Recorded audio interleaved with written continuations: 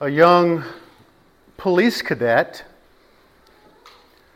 was taking his final exam for the police academy. And he was confronted with this question.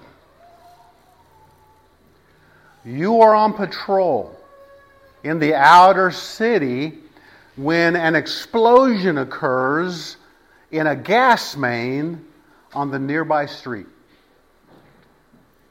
On investigation, you find that a large hole has been blown in the road, and there is an overturned van nearby.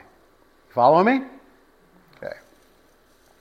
Inside the van, there is a strong smell of alcohol. Both occupants, a man and a woman, are injured. And you recognize the woman as the wife of your police chief, who is away on business. A passing motorist stops to offer assistance, and you realize he is a man who is wanted for armed robbery. Suddenly, a man runs out of a nearby house, shouting his wife is expecting a baby and that the shock of the explosion has made the birth imminent. Another man is yelling for help, having been blown into a nearby pool due to the explosion, and he cannot swim. Describe in a few words what actions you would take.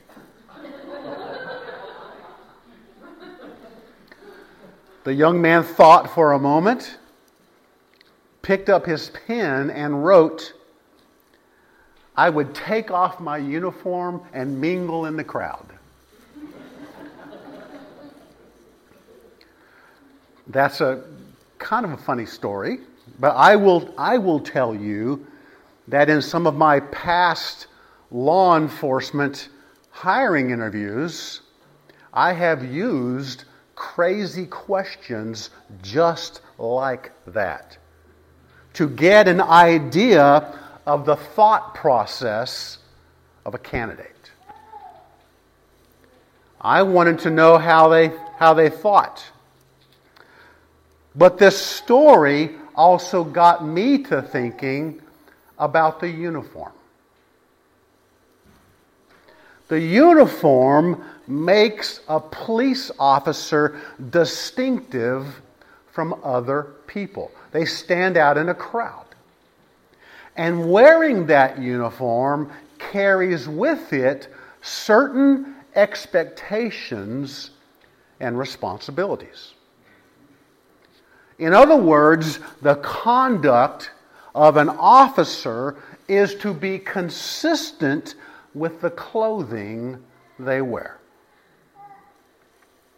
Last week, the Apostle Paul told the Colossian believers, and us as well, that because we died with Christ and are alive in Him, we are to throw off our old dirty clothes. We are to discard our old sinful ways. We are to toss out that old self-centered person that we used to be, and we are to put on something new. Something consistent with who we are in Christ. Something that corresponds to our new life and our new character. This morning, with the old stuff put off, Paul describes what needs to be put on. Okay? What needs to be put on. So if you have your Bible, turn to Colossians chapter 3, and we will pick up where we left off beginning with verse 12. Colossians 3, beginning with verse 12. We are told, so,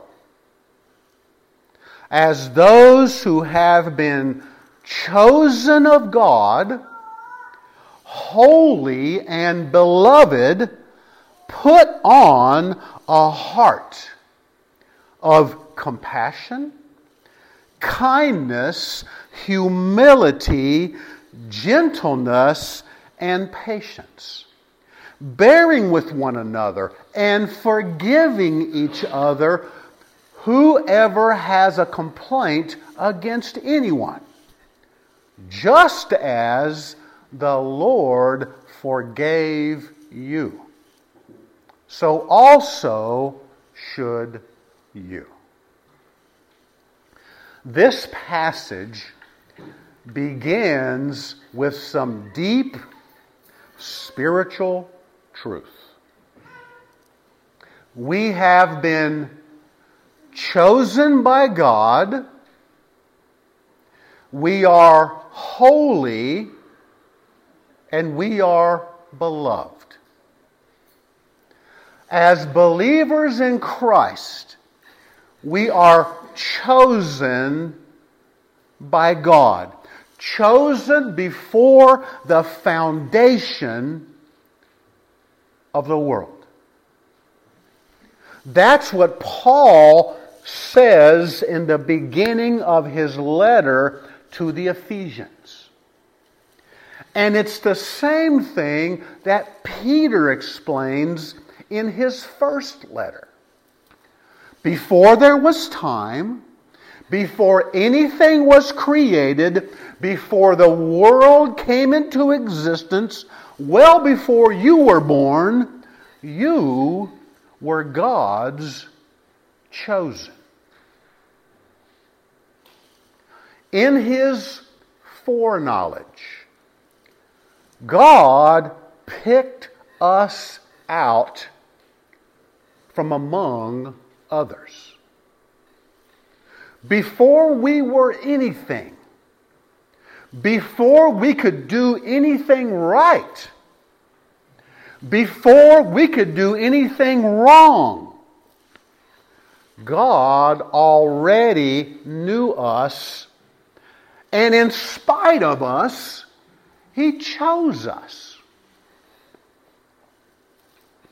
This is so mysterious. And in truth, it's part of a spiritual paradox. It's part of a paradox. The Bible clearly teaches that God chose us. But it also teaches that we chose Him. If I was asked, did God choose us or did we choose Him? My only answer would be yes. That's the only way I could answer it. Yes, I know this is a head scratcher. It's a paradox that prompts a lot of questions. But be that may, understand it or not, it is the gospel truth. In this passage, we are told that God picked us out. He chose us. And because He chose us, we are holy. Now, holy simply means to set apart. That's what it means. Holy means to set apart. And it makes complete sense that God would set apart those He has chosen. Right? It makes sense that God would set apart those He has chosen. Our lives have been set aside by God. We are holy. We are set apart. We are not our own. Instead, we belong to God, and this is because we are His beloved. Beloved means that we are the special objects of God's love. And trust me, it's not because any of us are lovable. I'm looking at you, Alan. There is nothing in us deserving of His love for us. And yet, and it's a big yet, God sent His Son to us to die for us so that Christ might live His life through us. God chose us from among others before the world was ever formed. He set us apart for Himself. We are His beloved. And Paul says, because of that, we should put off the dirty clothes of our old, sinful, self-centered life, and we are to put on the clothing that expresses who we really are in Jesus Christ. Now, I think that for a lot of us, our clothing is often an expression of who we are. Is that fair to say? Our clothing is an expression of who we are. And I know that by looking at me, you can tell I am all about high fashion.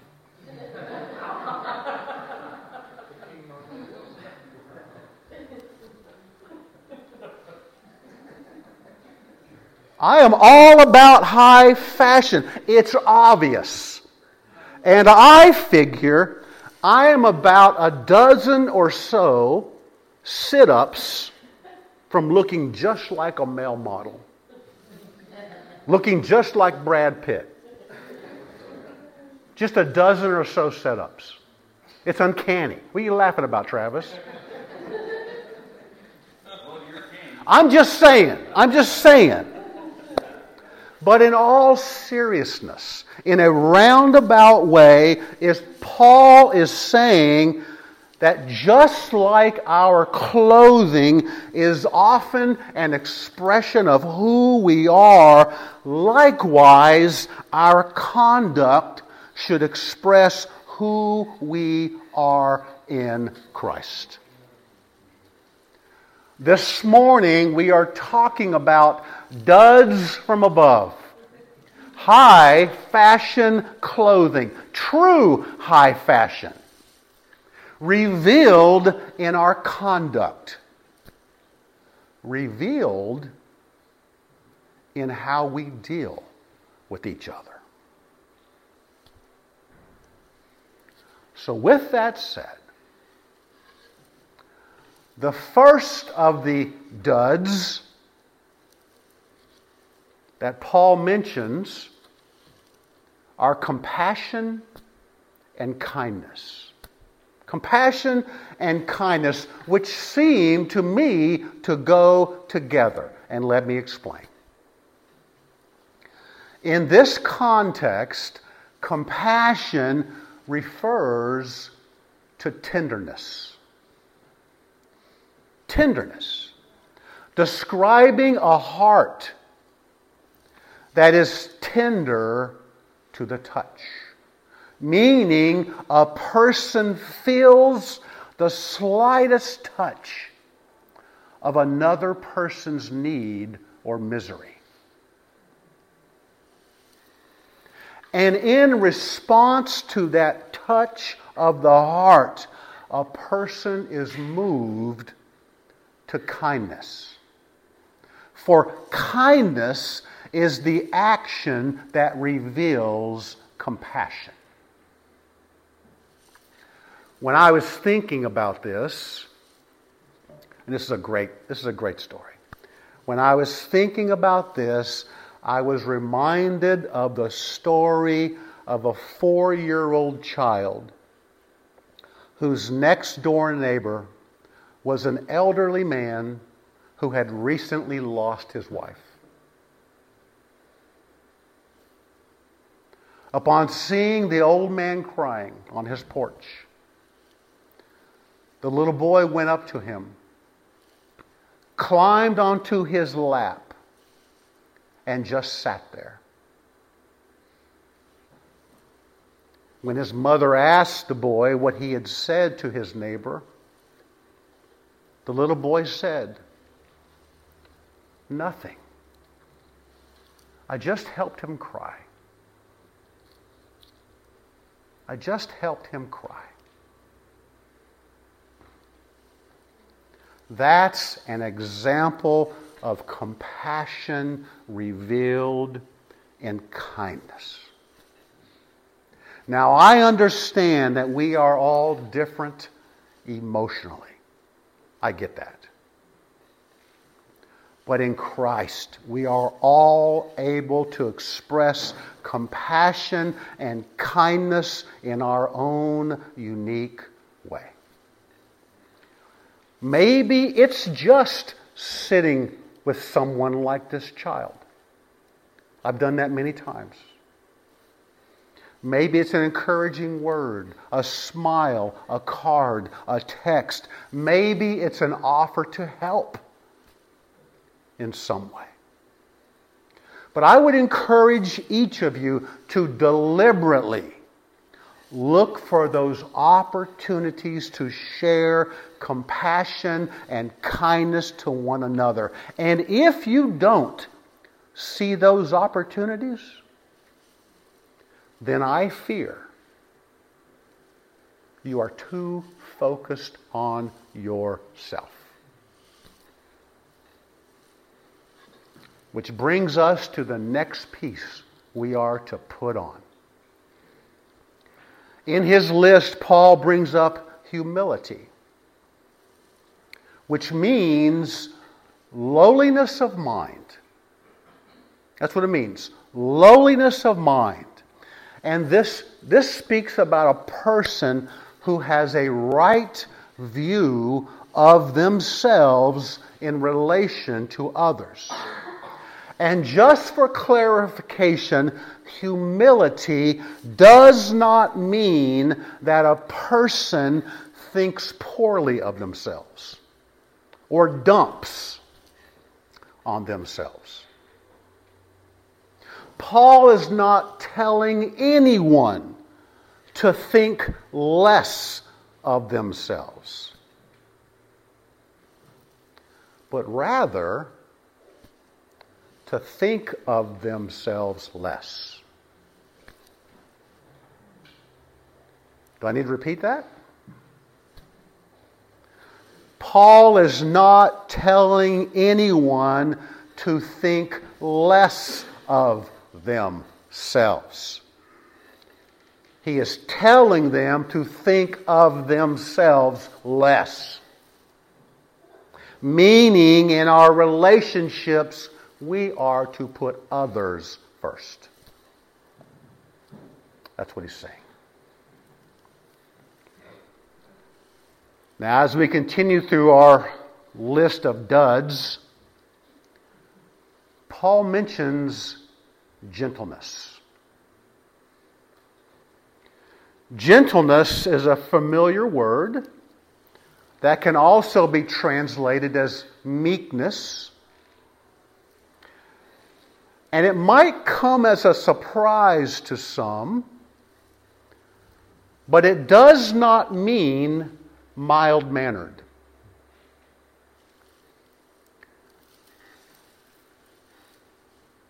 Instead, it means, see Alana's here, you're going to relate to this. Instead, it means strength under submission. strength under submission. For example, can you bring up that next photo? Can you see that behind me? For example, this word has been used to describe a powerful horse that has been broken. The horse has great strength. It could break loose if it really wanted to. But it's submissive to the one who leads it. It's submissive to the one who rides it.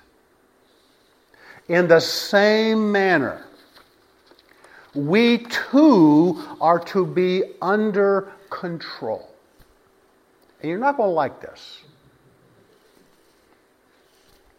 Willing to give up our power.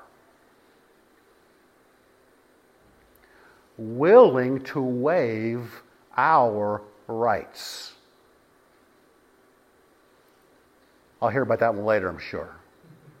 Willing to suffer loss for the sake of another person. That's strength under submission. And it's the idea here behind gentleness. If you notice, patience, patience is next. And this word in the Greek literally means long-tempered. Long-tempered as opposed to being short-tempered, which we talked about last week. In our relationships, patience is a virtue that describes a person who restrains themselves and refuses to fly off the handle when faced with a difficult circumstance or a difficult person. Can you bring the other picture up? Next one. Okay. I'll describe it. Okay. Have you ever seen a puppy with a very large dog? It's cute. The puppy yaps at the old dog, climbs on top of the dog, nips at his ears, nips at its tails, and all the time that big old dog, who could bite the puppy in half if it wanted to, remains patient. It restrains itself, and it does not retaliate. That's the picture. That's an example of patience. It's self-restraining in nature, giving others the time to change and the room to grow. Very closely related to patience is bearing with one another. Bearing with one another literally means to hold back. To hold back. And it essentially speaks of endurance or tolerance. Or we might say, putting up with people who are difficult. You understand what I'm saying? Don't look over here. Yeah, putting up with those people who are difficult. You know what I'm talking about. Now, this does not mean that we tolerate bad behavior. Right? We shouldn't. Instead, we are speaking about putting up with what we perceive as a weakness or a fault in someone else. And for the sake of harmony and unity, we are to hold back when we are tempted to judge. We're to hold back when we are tempted, and it's a good temptation, to judge. I was thinking about this, and to me it seems that we, referring to all you, not me, referring to you, we tend to have difficulties with people who may not see things and may not do things the way we see and do things. And I'm not talking about those moral absolutes that are clearly spelled out in the Bible. I'm not talking about that. I know that people can get set in their own ways.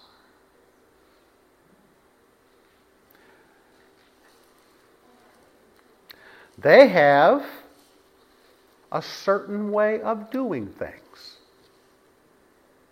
They have always done these things a certain way. In fact, their way is the right way. And everyone else should do it their way. And when it doesn't happen that way, it's perceived as a weakness or a fault on their part. And it opens the door for harsh judgment against the other person. Am I right? Paul says, hold back your judgment for the sake of unity and harmony. That's what he's saying. Now we come to forgiving each other. And I think C.S. Lewis, you know that name? I think C.S. Lewis summed this whole thing up really well. He said, everyone says forgiveness is a lovely idea until they have something to forgive.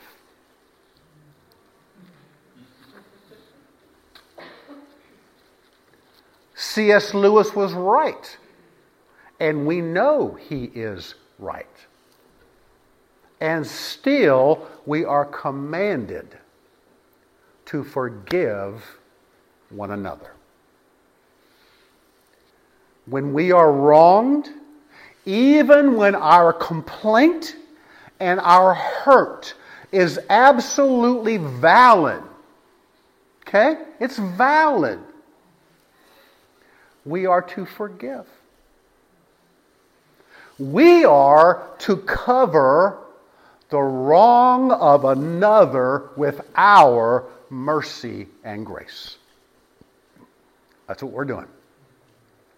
We are to cover the wrong of another with our mercy and grace, just like the Lord forgave us. Paul had to go there, didn't he? Before the but, he just shuts us right down. Does that mean we can't air our complaints? That's not what Paul is saying. In fact, we are told in the Bible, if we have something against someone else, we are to go to that person and try to resolve it. We should say how we feel. We should explain how we have been hurt. But having done that, we are to forgive just like the Lord forgave us. And I want you to think about that for a moment. when considering the staggering debt that the Lord forgave us, it's really not that hard to forgive another for a much smaller debt. And also think about this, and this is where I'm starting to meddle.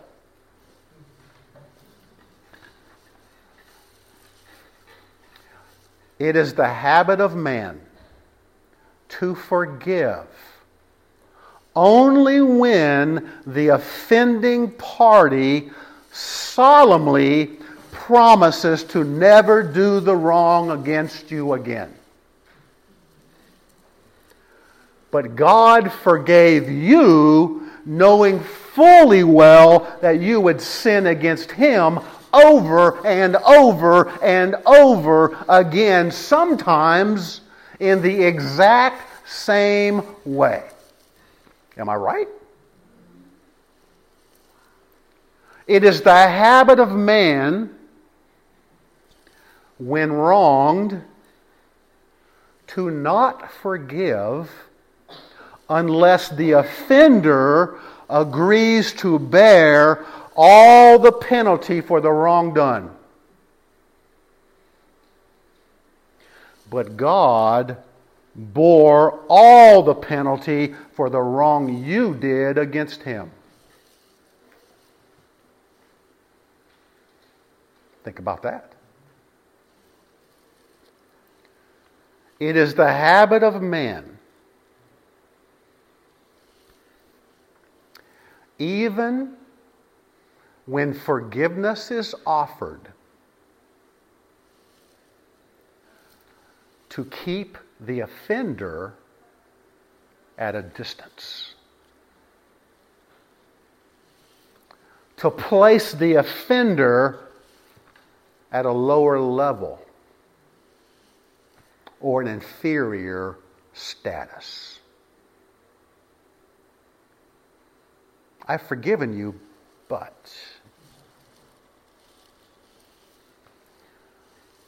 God's forgiveness is so complete to you that He adopted you as His very own child and placed you in an intimate relationship with Him. Think about that. Tell me, in Christ, how can we not forgive one another? Tell me. In Christ, how can we not forgive one another? Christ is both our model and our motive for forgiveness. Paul says, take off the rags of anger and wrath and the words which come with it and the excuses and the justification we give for it. Put off the old sinful and self-centered ways and put on the duds from above, the clothing that Christ modeled for us. He modeled this: compassion and kindness, humility, gentleness, patience, and bearing with one another, and forgiveness. It's the kind of conduct that expresses who we are in Christ. Put it on. Now in verse 14, Paul ties it all together, and he says, beyond all these things, put on love, which is the perfect bond of unity. Considering all that we have looked at thus far, Paul says to put on love, which is the foundation that binds them all together in perfect unity, or staying with the picture of clothing, the picture of fashion, the power of love is the belt that holds everything together, that ties everything together. It's almost as if Paul is saying, you know all those duds I just talked to you about? Well, here's another way to say it. Just love one another. Let's keep it simple, if need be. Just love one another. If you really love, you are going to have compassion. You are going to be kind. You are going to be humble. You are going to be patient. You are going to be forbearing. You are going to be forgiving. We got that? Then beginning with verse 15. Paul moves beyond our lives as individuals and transition to our lives as a church body. And he explains how we ought to function as a body. He tells us, let the peace of Christ rule in your hearts, to which indeed you were called in one body, and be thankful. Let the word of Christ richly dwell within you, with all wisdom, teaching and admonishing one another with psalms and hymns and spiritual songs, singing with thankfulness in your hearts to God. In this passage, Paul is describing what church should be like when we come together. And I want you to notice right off the bat that both of these verses begin with the little word let. Do you see that? Let. Meaning, we have to allow this. We have to allow it. This is something we are to do. It's on us.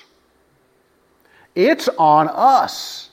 And he begins by saying that as a church body, we have to let the peace of Christ rule in our hearts. That word rule is an interesting word. And the idea behind it is that peace is to act as an umpire.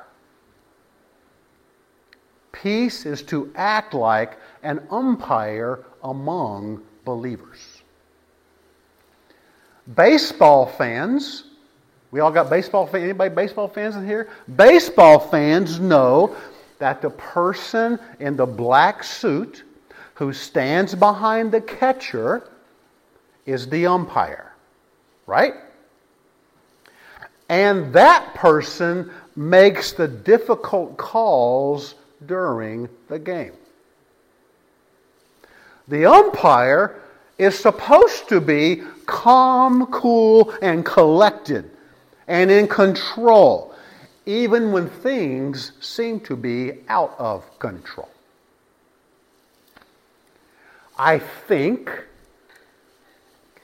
maybe Paul brings this up because there are times when compassion and kindness, humility, gentleness and patience and forgiveness, you get the idea, takes a back seat in the church body. Not everybody in the church plays by the same rules. Conflict and strife can raise its ugly head, and as a result, we need an umpire in our hearts who shouts, "Peace! Peace!"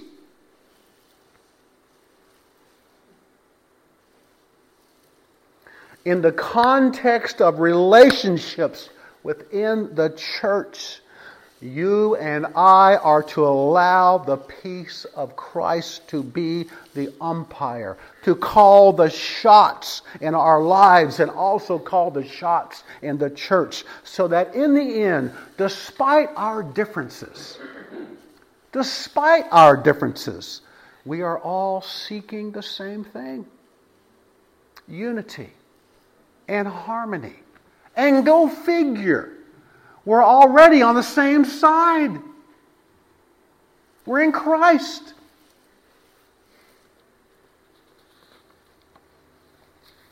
And then Paul tosses in, and be thankful. In light of the fact that we do not deserve a single thing, be thankful for the things that God has done in your life. And when you are, it's amazing how peaceful you might become.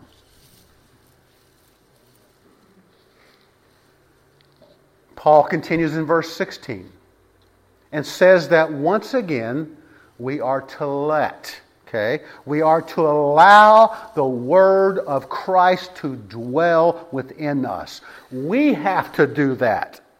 It's on us. That word dwell means to be at home. That's what it means. To be at home. And the idea is that we are allowed the Word of God to settle down in us and to be comfortable in us. That requires time and effort. Deliberate time and effort. Being in the Word should be a daily Christian activity where each of us in the body of Christ are involved in it. Paul explains that we're to talk about the Word with one another. We're to teach and challenge one another, and when necessary, with the Word and in love, correct one another who we see straying off course. We are to be in the Word of God.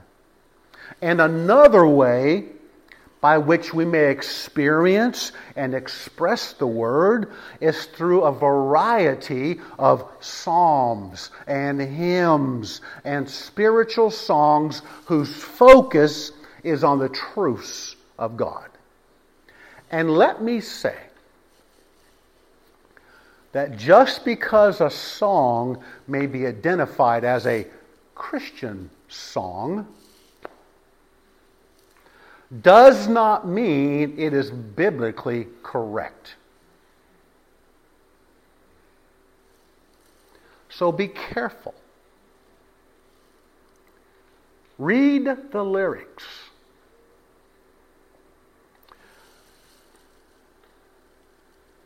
For you have no more right to sing a lie than I do as your pastor to preach a lie.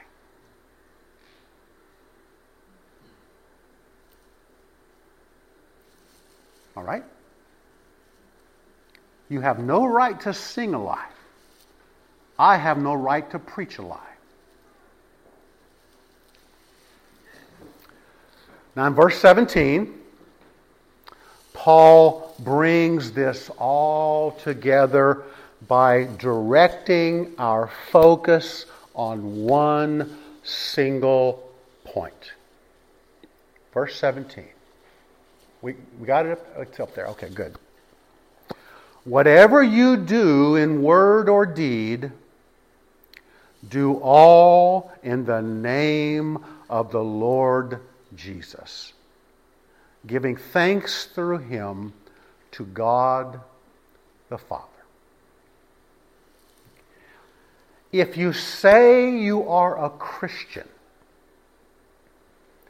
and you don't live like it, you're going to confuse a lot of people, especially people in the church. In word or deed, in whatever we do, we are to do it in the name of the Lord. When I was a teenager, a couple years ago, just a couple, when I was a teenager, living under my parents' roof, occasionally, my father would tell me before I went out, remember whose name you carry. He would tell me that. Remember whose name you carry. Now, what did he mean by that? My last name is not a royal name. It's not a name for the history books. There's nothing special about my name as far as I can tell. But what my father was saying was that I represented someone other than myself. I represented someone other than myself. I also represented him.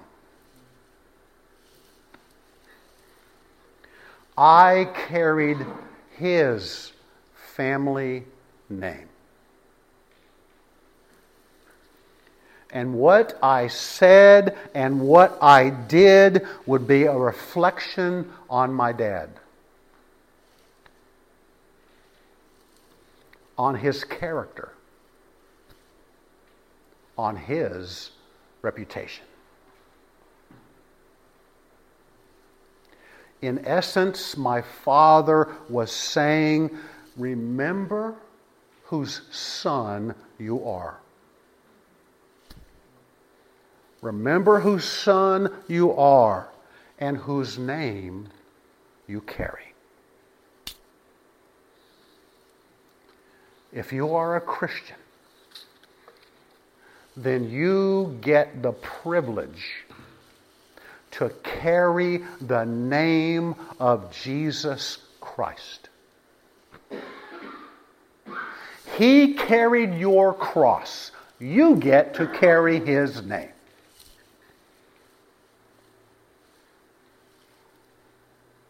He carried your cross. You get to carry his name. And because you carry his name, a family name, you have the responsibility to carry it well. To honor him. To dress up in the duds from above, which reveals your new life and your new character in Christ.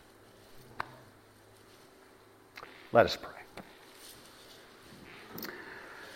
Father, I thank you for this time in your word.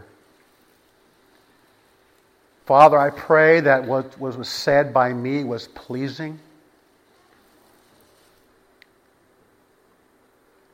I pray, Lord God, that what was heard made sense, was received well. even convicting.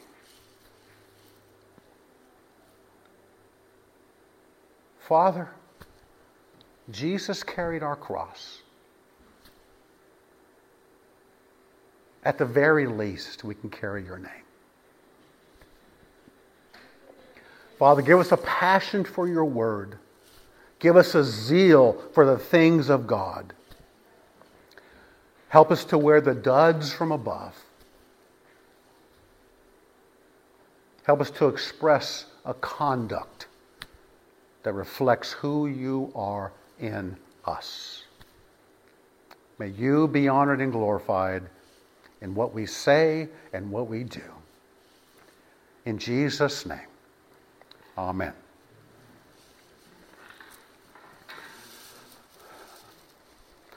Last week, I had made mention of a passage in John chapter 11 where Jesus heals Lazarus. Remember that? Oh, that's good. You remembered my sermon. That's so good. I'm so happy. Yes. Jesus comes on scene. Lazarus had been in the tomb for how many days? 4 days. In Greek, he stinketh. Right? That's what Martha and Mary. Lord, he's been there 4 days. He's going to reek. He's going to smell. And what does Jesus say? Remove the stone. Remove the stone. So they removed the stone that was at the entrance of the cave where Lazarus was buried. And then Jesus prays to the Father. And then he says, Lazarus, come forth. Right? And Lazarus is all wrapped up in burial clothing. And he's doing the bunny hop, I'm guessing, coming out of the tomb. I don't know how else he can't walk, so he's doing the bunny hop, or he's levitating. He's doing the bunny hop. And then Jesus says this, unbind him, let him go. Now we talked a little bit last week about here you had this man, Lazarus. He has now a new life, right? He was dead, now he's alive. But he was still wearing the old clothing. He was wearing the clothing of a dead man. Right? That's what he was wearing. The clothing of a dead man. And Jesus says, get those things off of him. He's not dead, he's alive. Are you following me? This is what I want to talk about, though. That's why the church is so important. Did Jesus say, Lazarus, take off your clothing? Take off the old garments? The grave clothes? Did he tell Lazarus to do that? No. It was those around Lazarus. That's who Jesus was talking to. The others. Take those grave clothes off of him. Give him something new to wear. Lazarus couldn't do that himself. Others had to do that for him.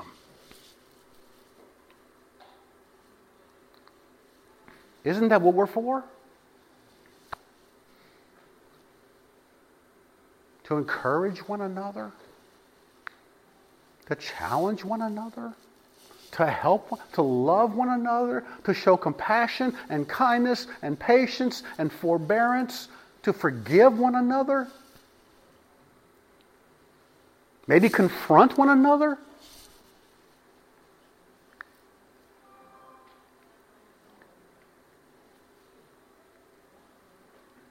That's what this is all about. I love you people.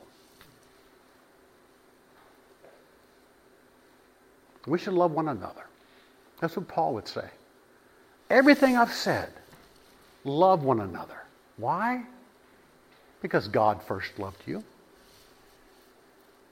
Let's just keep it simple. God first loved you. So you can love one another. That's what I'm asking this morning. I don't know where you are with regards to your relationship with Him. But maybe you're here this morning and it's like, man, I don't know where I stand with Him. I'd love to talk with you. If not today, we can schedule something. I'd love to talk with you. Maybe you're looking for a church home. Let me know. If not today, tomorrow after church, let me know. Or maybe this morning you just need prayer. You just need prayer. I would love to pray with you. So as the music folks come on up, as the music is played, if you feel so moved that you need some prayer, then just be obedient to Him. He loves you more than you'll ever know. Go ahead.